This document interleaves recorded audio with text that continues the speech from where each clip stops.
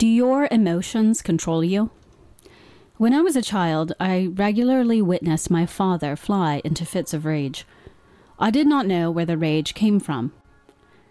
All I saw were the effects of the rage: screaming, lancing insults, throwing food, throwing lug nuts, wide unrepaired holes in doors and walls, and damaged property. I also felt the after effects of that behavior: anxiety, panic, anguish, and sadness. These emotions lingered long after the rage subsided. Those emotions then controlled my behavior: tiptoeing around the house, speaking with an almost imperceptible voice, staying perfectly still, and holding in anxiety through controlled ritualistic behavior. The symptoms of trauma are repressed emotions longing to be released. However, the forces that are released from emotions such as rage lead victims of violence and abuse to refuse to express those emotions because of a fear of the damage that releasing emotions can cause. Learning to express emotions in a healthy way is how to understand what we feel. The process of inquiry, asking the emotions that seem to inhabit our bodies and figuring out what they're trying to get us to understand, allows us to dive into the emotion and rise to the surface with wisdom. Recognizing when emotions trigger behavior. During an interview with my friend Anthony Bellata on his podcast, Bellatified, Anthony asked me to give a tip to help manage stress during the pandemic. I explained that images, either memories, images we see online or in the news, or manufactured fearful images, elicit emotions.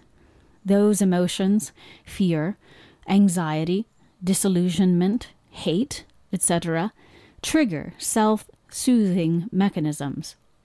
Phone scrolling, ritualistic behavior such as cleaning, calling someone and complaining, breaking things, binge eating, or drug and alcohol use, etc.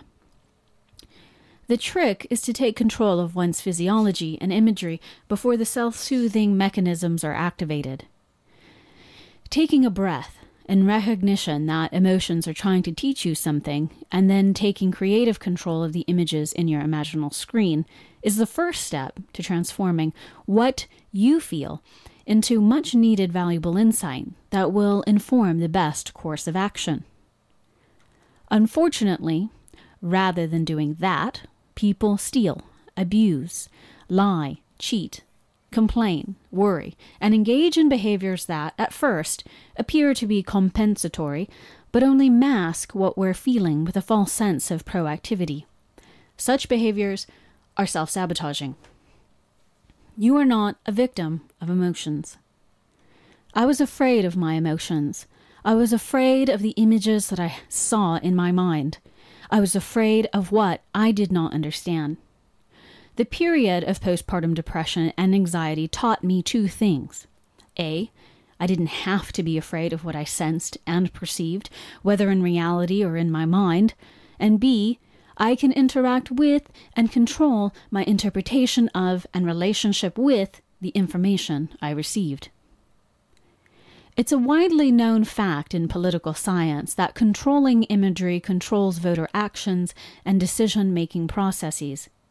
That is why organizations like the U.S. Chamber of Commerce employ thousands of public relation firms across the country to manufacture stories and images of fraud or injustice to incite fear in their target voter. That fear leads frightened voters to vote in favor of protecting themselves from false threats, only to vote against their interests in the long term. Identity politics and propaganda manufacturing sway voters time and time again. Why do people metaphorically vote against themselves? Emotions can be controlling. They are specters. We will do anything to not feel a certain type of way, even if it means limiting ourselves in an effort to put the threat of feeling bad at bay. People who do not face their fears, more specifically, confront the emotions and examine the imagery in their imaginations, succumb to those fears. If life is a mirror, those images that we hold onto and give power to through emotive impulse become what we eventually experience in real life. Emotions and health. Emotional health impacts our physical health. People who are in a constant state of anxiety, anguish, or fear exhibit signs of discomfort such as pain spots, tension, shortness of breath, and sleeplessness. The state of anticipating pain creates a heightened sense of awareness in an effort to avoid doom, but it only creates more pain and discomfort. It becomes a never-ending feedback loop of pain, anticipating pain and generating more pain. My years of coaching taught me that emotional intelligence is a skill that also improves our ability to recognize the psychosomatic effects of stress on the body. Author Louise Hay aptly describes stress as the fear of life's constant changes. Ignoring our body's cry for attention develops long-term sickness and disease. Then, the illness consumes our entire life and becomes a magnum opus of spiritual, emotional, and mental growth. It's one way to learn, but it's not a fun way. Dealing with traumatic memories and unresolved emotions is the first and most productive way of addressing our health issues. Living a healthy lifestyle is a symptom of spiritual and emotional balance and shouldn't have to be the last resort, the medicine, or painful regime to fix an unhappy mind. Taking control of emotions. As I mentioned during my conversation with Anthony and Alex on the Belatified podcast, taking control of the narrative also means recognizing where you are in life, your thoughts, beliefs, attitudes, and expectations of life. Understanding all of these within context of your life circumstances gives you power over the emotions you feel on a day-to-day basis. And, as a result, allows you to control your choices and actions that, whether you know it or not, demonstrate what you think, feel, and believe. When the Buddhists discuss the concept of attachment, it automatically makes me think of the beliefs and expectations that help us keep life, quote, the same, end quote. Resistance to change is in conflict with our Buddha nature, which is wisdom, growth, and change. If life is ephemeral in nature, constantly shifting and changing, then this unstoppable change constantly threatens and questions everything we believe. We have to develop an attitude that it's okay to examine everything we think and feel if we are to live healthy lives. Coming to terms with that, we envision in our minds and emanate as emotional sensation throughout our body is the process of inquiry that leads to growth and amassed wisdom. Can we do it alone? No. It's my deepest sense that we're not supposed to solve our emotional and psychological challenges on our own. Life puts other people on our path, and through our interactions with them, we work through our thought and emotional processes. It's not that we need anyone to tell us what emotions are telling us, but to help, in a sense of midwifery, give birth to the wisdom that is to come out of the womb emotional experience provides us. Neville Goddard said that life is the stage of psychological dramas. We experience scene after scene of psychological drama and believe that they're just random events and experiences that somehow shape us. Rather, Goddard says, we shape our life experiences through the psychophysiological states we generate. We have to decide whether we are victims of circumstance or the captains of change. The constant examination of beliefs and expectations. Every day presents an opportunity of self-reflection and through examination of the premises by which we live our lives. Premises can be unsound or based on falsities, or they can be sound based on truths. The search for truth is what drives us every day, whether we know it or not. Living an honest life is not just some religious pandering designed to modify our behavior to be good, compliant people.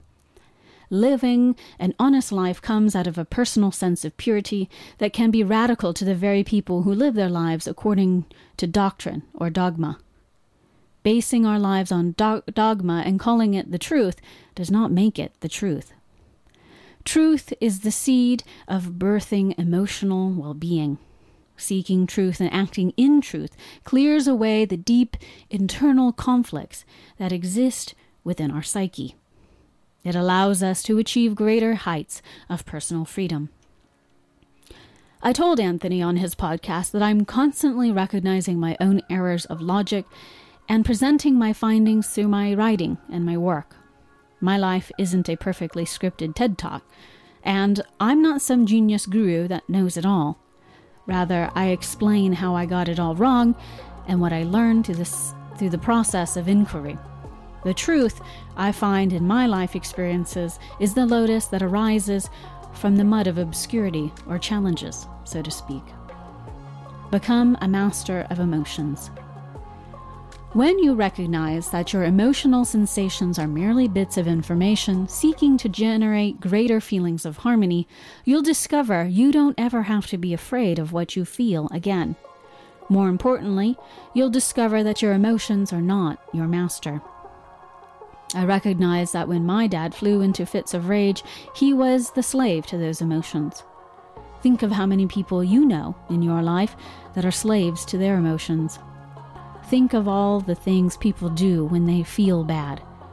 Unsafe sex, risky behavior, irresponsible spending, rage fits, abuse, drug and alcohol consumption, and so forth.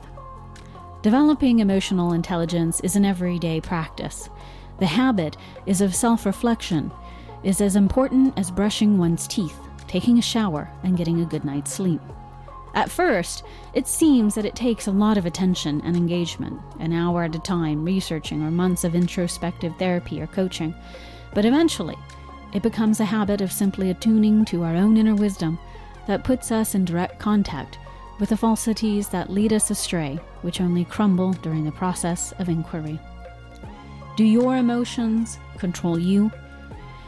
Can you control what type of emotions you experience? And do you have a healthy strategy of inner inquiry? Let me know in the comments. And if you enjoyed this essay, please support. Check out any of my books on Amazon, especially my book, Engineering Your Mood. Feel like the person you want to be.